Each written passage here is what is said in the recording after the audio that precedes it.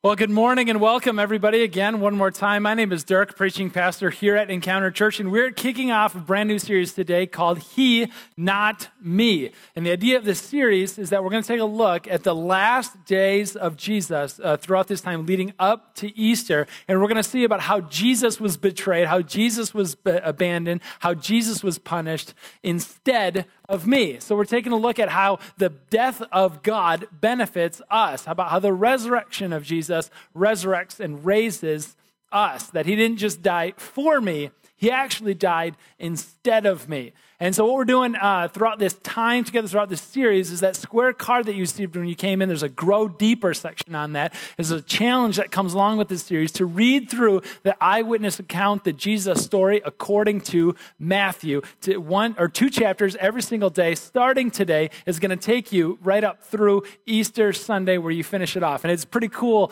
That's going to line up really well as you get closer to Resurrection Sunday to kind of hear some of those stories, Good Friday and Resurrection Sunday. It's going to be a powerful time in your devotional life to experience God daily. Okay, today, again, we take a look how Jesus was abandoned, about how Jesus was punished, and today specifically about how Jesus was betrayed, not just for me, but instead of me.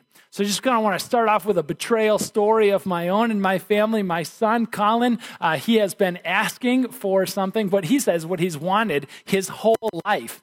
And at 5 years old, I kind of believe him. He hasn't had that much life, so maybe he's telling the truth. He has wanted for his whole life a price gun. I have no idea where he got this idea from, why he wanted it. I think he just saw somebody at the grocery store, like checking, a sign price, and he's like, I need one of those. So last Christmas, we got him, as the big present for that morning, a price gun. I said, there, now you can do, I don't know what you're going to do. Whatever you want with a price gun, go ahead and take it. It's yours.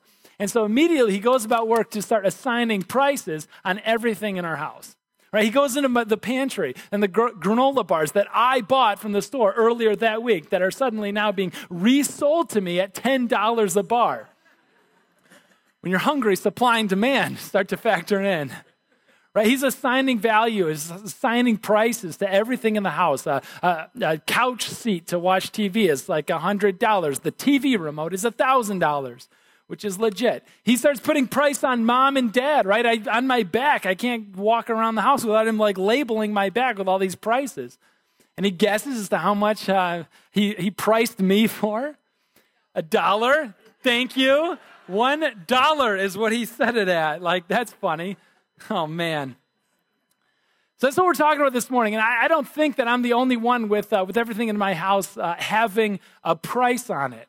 Right? Because we're kind of talking about assigning prices to things and the price that we'd pay. And you have a price on everything in your house too. You have a price on your time. In fact, you label your time every time you get out and you pay the neighbor kid $20 to cut the grass instead of you. You've just decided that your time is worth at least $20. Then it's worth the money. If you got to wash your car and you don't want to do it yourself, so you drive through one of those things, your time is worth at least $8. You've assigned a price onto that. If you decide to go out to eat this afternoon instead of making something at home, you've assigned a price of $30 or $40, depending where you go and how many people you have in your family. You assign a price to your time. We also assign prices to our health. You've noticed how much cheaper it is to eat at McDonald's than it is at the grocery store where we have to go through the work of then cooking everything. Your health has a price to it. We even assign prices to our careers, our vocations, those things that we do for money. We assign prices to it. At one time, somebody was looking for a position, looking for a job, and they kind of described their field and their industry, and I found one that I thought was a pretty good fit, and I sent it along and said, here, I don't know, maybe check this one out. I heard about this thing. And they got back to me, and they said, I'm not even qualified to apply for a job like that. They assigned a price to their career, maybe even without even realizing that they did it. And it was a low price as well. I'm not worth even applying to a job like that. One of the more encouraging ones is whenever I get to hear somebody assign a price or assign worth or a value to somebody in their romantic lives. I'll say it's encouraging because sometimes people say, you know what, he hasn't called back, he hasn't texted back. And communication is sketchy at best. And I'm worth more than that. They're not worth the price to be paid. And there's a price that we assign to things. And so what I want to do this morning is entering in and saying, is it possible that we assign a price to our faith? And so I know that's a mixed group, so we've got a lot of different people around in the room this morning, kind of coming from all different spectrums and ideas about belief and what that is. And so I want to welcome everybody in, no matter what your convictions are. Maybe you're still exploring things and checking out who God is and what God is all about, and you're just not quite sure. This is going to be a good time to just kind of listen in to see about how Christians deal with some of this stuff. Maybe you do have some convictions about some kind of a God out there, and you just kind of start to assign a value or think about what the price is that you would assign to whatever belief that you have about God. But for those of you who have committed to God, those of you who have committed to following in the footsteps of Jesus and living and loving just like Jesus Christ lived and loved, this story is going to hit painfully home for you. Because we're going to hear a story in this morning about somebody who assigned a very specific price on to their following of Jesus. And we're going to hear not only about how that person assigned a price, but how that person is a stand-in for how all of us assign a price onto our Lord Jesus Christ. I want to invite you along in the story of Matthew chapter 26 is where we're going to go this morning. There's Bibles underneath the chair in front of you. You can go ahead and pull that out. Take it home if you'd like, if that's going to be helpful in your faith journey to have one of those Bibles. We give those away all the time, and we love that. You can follow along in the Bible app and take some notes that way. The words are going to be on the screen behind me as well. The story starts off in Matthew 26 in verse 14, and it says, "Then one of the disciples, the one called Judas Iscariot, went to the chief priests and asked, 'What are you willing to give me if I deliver Jesus over to you?'" So he's got a price in his mind about what his allegiance to Jesus is worth. And what he's just simply doing is negotiating. Is what they're willing to pay worth what I'm willing to sell him for? So they counted out for him 30 pieces of silver. And obviously it was enough money because verse 16 says, okay, so then on, Judas watched for an opportunity to hand Jesus over for the low cost of 30 pieces of silver. Now, before we get into more of the character of Judas, I just kind of want to point out that 30 pieces of silver in today's value is about $7,500. I mean, it's a good amount of money. It's not a ton of money. And so later on, we have to ask this question about, why in the world would you sell your allegiance to Jesus Christ, the Son of God, for $7,500? What could he have possibly had in mind for that $7,500? I looked. I was curious. What does that kind of money buy? And I found out that you could buy a base model 2009 Honda Accord right now for about $7,500. Why did I pick that car? Because the Bible teaches us that the disciples were of one accord. I'll be here all week. Judas sells Jesus out for $7,500 for a Honda, an old one. According to the website that I was looking at, about 120,000 miles on it. I mean, Judas, how in the world? Why would you sell out the Son of God? I mean, for anything, let alone $7,500.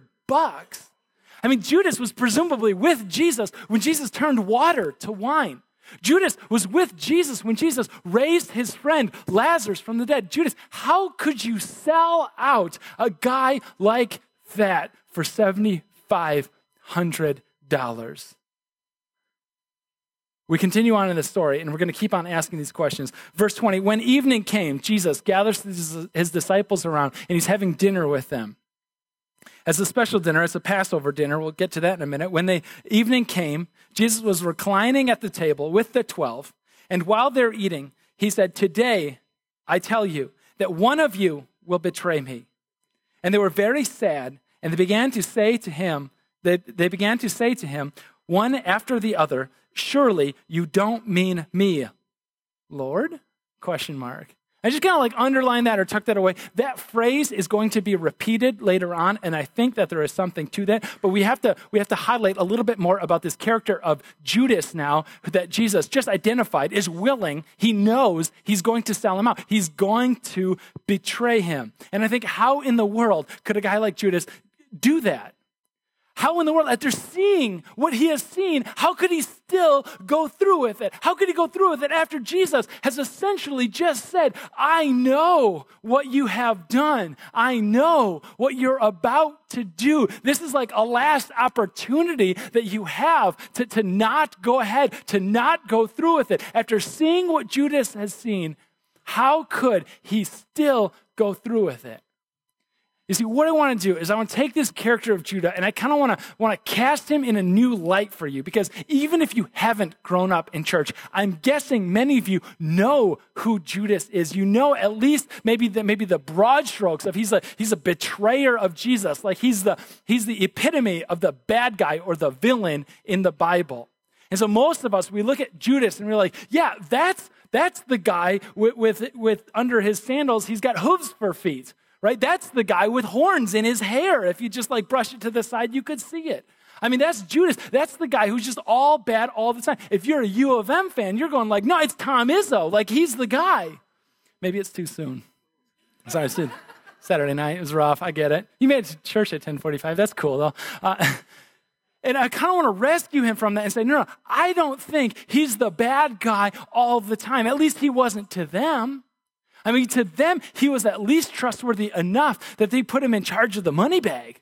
It says that the disciples elected him to be the carrier of the purse. So they all kind of like pooled their money together and said, Judas, we trust you. You can hang on to it. And anybody who has been in the hiring position, you know that the person that you have to trust the most for your business is your accountant. Nobody hires a shady accountant. They trusted Judas. And when the moment came that Jesus says, listen, one of you is going to betray me, they don't all turn and look at Judas and go, well, obviously it's him. He's got the parcel tongue. They trusted him. I just kind of want to rescue him from that one-dimensional caricature that we have of him. If you want to get into Judas a little bit more about like what makes him tick and just to hear a lot more, there's a group of people who have been talking about this around here for a little while. Judas, just kind of like coincidentally, maybe providentially. So Wednesday night, again at Horrocks, that's like our off-site site of Encounter, if you didn't pick that up. It's just people are going to hang out and maybe talk a little bit more about this character of Judas and like what he was all about and why he did what he did and maybe why he didn't do what he didn't do. But Judas in the story here, he is a trusted guy, at least to the disciples. They don't all immediately recognize him as the bad guy. He's at least nuanced enough, but he has an opportunity to go one way or the other. And Jesus is like giving him chance after chance. Listen to the story as it continues on. In verse 23, Jesus replied, it's the one who has dipped his hand into the bowl with me will betray me. The Son of Man will go just as it's written about him. And I just kind of wondered, as a side note, like, why don't they all notice that? Like, he just said the guy, the betrayer, is the one that we dip our hands in the bowl at the same time. And like, how have you not realized, like, it's Judas? But I think you ever have dinner with 12 other guys? There's a lot of commotion going around. So I don't think they all knew, but Judas knew, because maybe like his hand bumped Jesus' hand into the bowl. And he's like, no, that happened to me. Oh, and also, he just signed an agreement with the religious leaders. He knows it's him. Jesus knows that it's him. Nobody else knows. It continues on. Verse 24, pick it up again. The Son of Man will go just as it's written about him. But woe to that man, that's Judas, who betrays the Son of Man. It would be better for him if he had not been born. And then Judas, the one who would betray him, said, surely you don't mean me, Rabbi? Jesus answered, you have said so. You said it, not me. Now that's that line that I asked you to underline earlier, just to hang on to. When Jesus first said somebody's going to betray me, he says, everybody said, surely you don't mean me, Lord. The second time it's repeated now with just Judas, and he says, surely you don't mean me, Rabbi. I've read this story a bunch of times already, right? As a Christian for a while now and as a pastor, this story wasn't totally new to me. This wasn't the first time that I read it. Honestly, though, this is the first time that I've noticed that same phrase is repeated, only it's downgraded when Judas says it. It's downgraded from, surely you don't mean me, Lord, to surely you don't mean me, Rabbi, that teacher. And I just can't help but wonder if maybe there's something there about when Judas is doing whatever he's about to do, he like has to de-elevate Jesus from the status of Lord to just teacher. He takes his rabbi, he takes Jesus, and he goes, no, maybe you're not God to me in this moment. You're just a leader to me in this moment. But for whatever reason, he brings him down. Just a couple of points on this. When he says betray, that word earlier on, that's literally to sell, to hand over. The price thing that we're talking about earlier, that's what's talking about. Jesus is going, one of you has sold me. You know who it is. And then the second thing is that surely word, when he says, surely you don't mean me. And it wasn't just Judas, remember, it was everybody who said that. And Greek commentators on this say that it's actually the way that the sentence is structured. It's as if it's a question, not a response. And we get that from the question mark. So maybe you could understand that as, surely it's not me. But is it, Lord? Could it be me? Could it possibly be? Now, this is the nuanced thing about Judas and how I think that we're all kind of Judas in some way. Because we think, how in the world, after seeing what he has done, could he do what he has done? After watching him raise the dead back to life. Here's the thing, and maybe to turn this more into a dialogue on Wednesday evening at 7, and as opposed to a monologue Sunday morning, you can talk about it further. But I don't think Judas ever stopped believing that Jesus was the Messiah. I think even when he sold him out for 30 pieces, for $7,500, I don't think Judas ever stopped believing that Jesus was who he says he was. He just severely misunderstood what it meant to be the Messiah. You see, the thing is, earlier on in Jesus' ministry, he was in synagogue one time in worship, and there's a part of the worship experience that he was a part of that they asked if anybody wants to come up on stage and to share a few words. And so Jesus, he says, okay. And he comes up on stage and he goes to the scroll, the Bible, and he pulls out the book of Isaiah, and he pulls it out and he says, I have been anointed to proclaim good news to the poor and the marginalized. And everybody's like, nice job. You're going to be a fine preacher someday, which is actually what they tell us in seminary. Like when you're leaving, after you like give one of your first sermon, they're like, you're going to be a pretty good preacher someday. And you're like, I don't know how to take that. Like that seems like an insult to me, but like, okay. But they tell it to Jesus, you're going to be a good preacher someday. Well done.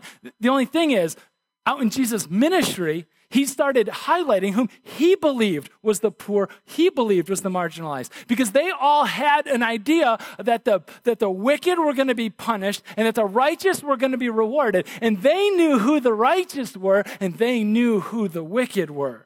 The wicked were the bad religious leaders, or the wicked were the Roman oppressors in the area. And the good guys were the guys like Judas. The good guys were the marginalized and the poor like Judas. They were the good guys, and they were about to be rewarded. When he says that he believes that Jesus is the Messiah, he believes firmly to the very core of his being that Jesus is the guy that's going to punish the wicked Roman oppressors.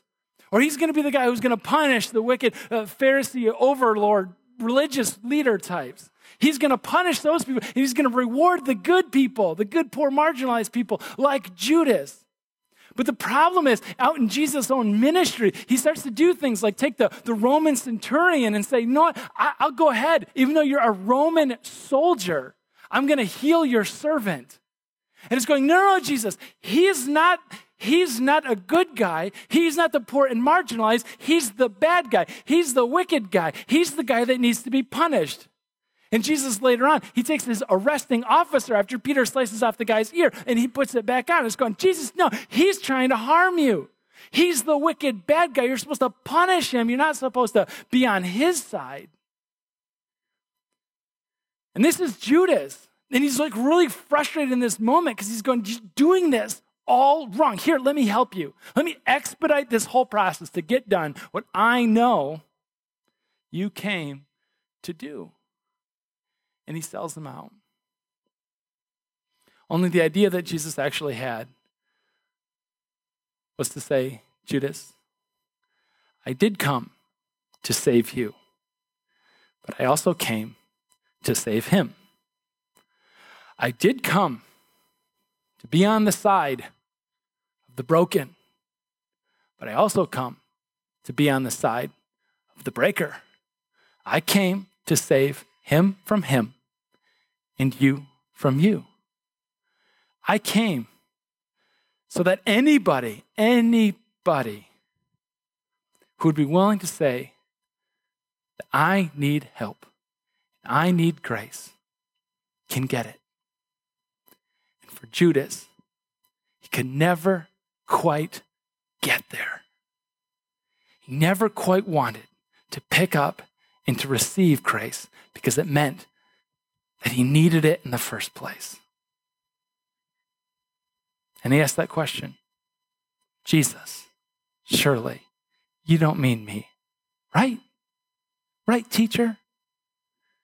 And Jesus says, not only do I mean you, Judas, in fact, I mean everybody.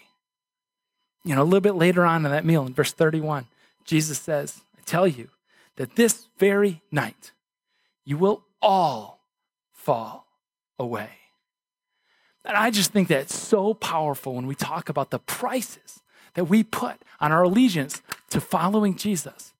That we all, in fact, have a price. Jesus said that explicitly to his very first disciples. You all have a reservation. You all have a price. That if it came to this, you're out. Two anecdotes on that. We have on one side, Judas. And for Judas, it's $7,500. It's a 2009 base model Honda Accord. For Judas, it's so low that it's just 30 pieces of silver. And you're going, Judas, that's such a low price. Yeah. On the far side of things, you have Peter. And Peter, after Jesus is arrested and as he's being tortured, and Peter kind of knows where this thing is heading, it's heading towards crucifixion, and this little girl comes up to Peter and says, hey, you're one of those. And Peter, he's afraid, right? He's not afraid of the little girl. He's afraid of the army behind the little girl. And he's going, no, it's not me. I'm not one of those, because he doesn't want to end up on a cross like Jesus. So for Judas, the price that he has is a Honda Accord. And for Peter, the price that he has is his own very life. But a price is a price. And it doesn't matter how much it is. One of my favorite little anecdotes is, and I don't know, this is probably like legend or folklore or something, but I'm going to say it anyway because it just works super well. Winston Churchill in World War II, he's the Prime Minister of England, and he's trying to explain why it is that he doesn't acquiesce, why he doesn't bargain with Nazi Germany, with the evil empire, right? And he's going, no, you can't bargain with evil like that. You can't give in just a little bit. And so there's this reporter that's calling him, he's a warmonger, right? He's power hungry, he's authoritarian, talking about Churchill now, and just writing all this stuff about him. And so he's talking to this reporter, and she goes, let me just ask you a question. Would you sleep with a king for 100 million British pounds? You know, she thinks it over. She's like, you could do a lot of good with that. So yeah, I think I would. All right, and he goes, well, would you sleep with me for 50 pounds? And she goes, Mr. Churchill, right? All indignant. And she goes, like, who do you think, what kind of woman do you think I am? I'm not a prostitute. And he goes, I beg your pardon, ma'am. We already established your identity. I just wanted to know the price. A price is a price, right? The point remains, I don't even know if that story is true or not. Kind of reasons maybe it's not. It's been around for a few different people, but still, like the point remains. Price is a price. Over on the one hand, you have Judas selling out Jesus for a Honda Accord. On the other side, you have Peter in his own very life. The question in the middle is, what's your price? What's my price? I mean, I think maybe I should go first. I think about all the ways that I sell out on Jesus, where I set the price. You know, and I laugh at Judas because it's like $7,500 for the Son of God. You've got to be kidding me. I'm sure mine would be way more. And then I go ahead and I make these commitments to myself that like today is going to be the day that like I'm going to really buckle down and spend more time doing bedtimes with my kids, and then maybe get a Bible reading plan going or some kind of like kids devotional, right? And I'm just gonna do this like really good work, and it's gonna be really meaningful time, and I'm gonna think about it and pray about it ahead of time to like really invest and to use this time wisely. And then by the time bedtime comes, like, I'm just tired. I'm in a long day. I'm exhausted. I just want to like expedite this bedtime thing so I can go back downstairs and watch TV. And I'm like, the price is like 20 minutes of old reruns on Netflix. Like, you've got to be kidding me. I'd rather have Judas's Accord than that. What's your price? I think as a challenge, as an action step this week, it might be worth just simply like asking that question. Maybe in a community, the people that you came here with, maybe as a small group or as a house, is just asking, like, in what ways do we hand over, do we sell out Jesus? I think of a few of them that I have written down here, is that maybe you downplay your commitment to Jesus in front of your friends because you don't want them to mock you. You don't want them to think of you as like one of those strange Christian people. Maybe it's an area of your life that you just don't want to let God have control of yet. Later, but not yet. Maybe God has told you to go somewhere or do something and you're resisting. Maybe God has told your kids to go somewhere and do something and you're resisting that in them. Maybe God has told you to stay and dig in, but you want to run away and escape. Maybe it's a conviction on your music or entertainment habits. Maybe for some of you, it's a relationship. Maybe for some of you, it's living with your boyfriend or your girlfriend or sleeping together. Some of you know that you work too much and you Sabbath too little. Maybe your price is putting him first in finances. I'm with you, God, but until this bank account thing, that's my price. That's my line. Just not quite there yet. For some of you, it might be committing to the church. Like, I'm here, I'm in, I'm ready, but I don't want to dig into this one. I'm not really quite sure if I found the right one yet. And so I just want to say something as a challenge. If you've been to this church like 3 times in a row, if you've been to this church 3 times now consecutively, you're probably not seeking anymore. You're probably time to like dig in. Probably not seeking, you're probably standing on the sidelines. And I just want to offer you some encouragement. It's much more fun getting in the game than watching from the sidelines. Partnership class is coming up April 28, encounterchurch.org/events. Think about whether God is asking you to dig in and to start playing instead of watching from the sidelines. Sometimes it's the very simple act of getting baptized. I mean, you wouldn't believe it. Most of the people who come up on stage to celebrate this awesome act of baptism together, they're like, no, I'm in. I believe that Jesus is asking me to take this step, except I don't want to do that thing with the water in front of everybody. I mean, why do I have to do that?